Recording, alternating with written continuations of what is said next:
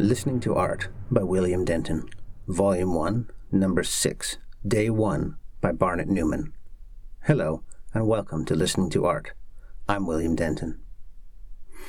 This issue was the second of 3 devoted to the American artist Barnett Newman, who lived from 1905 to 1970.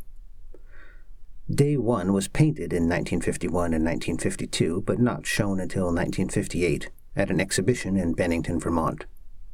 In 1970, 2 months before he died, Newman was interviewed by Emile D'Antonio for Painter's Painting, a documentary film released in 1972.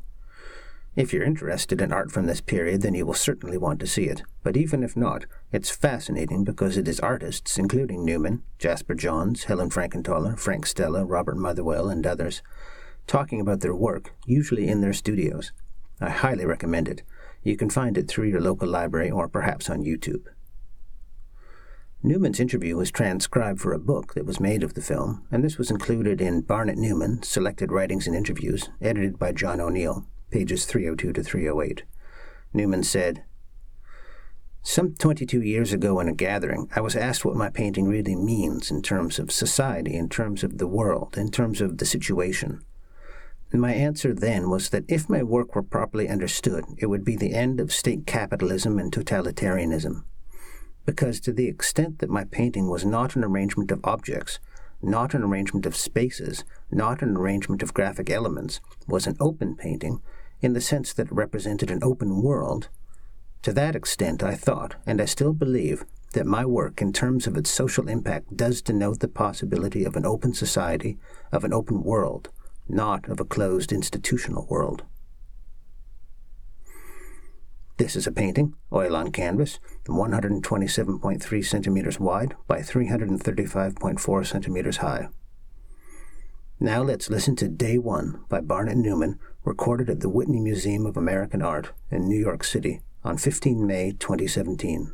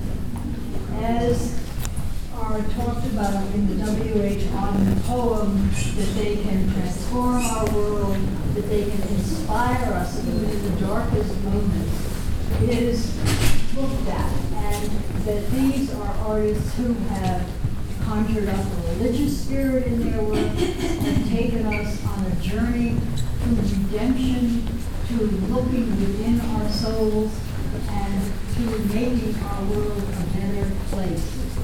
The largest of these works, and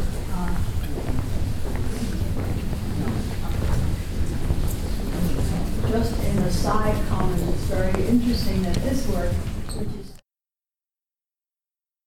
That was Day 1 by Barnett Newman. I hope you enjoyed listening to it as much as I did. For more information and links to things I've mentioned, please visit listeningtoart.org. Listening to Art is licensed under a Creative Commons Attribution 4.0 International License.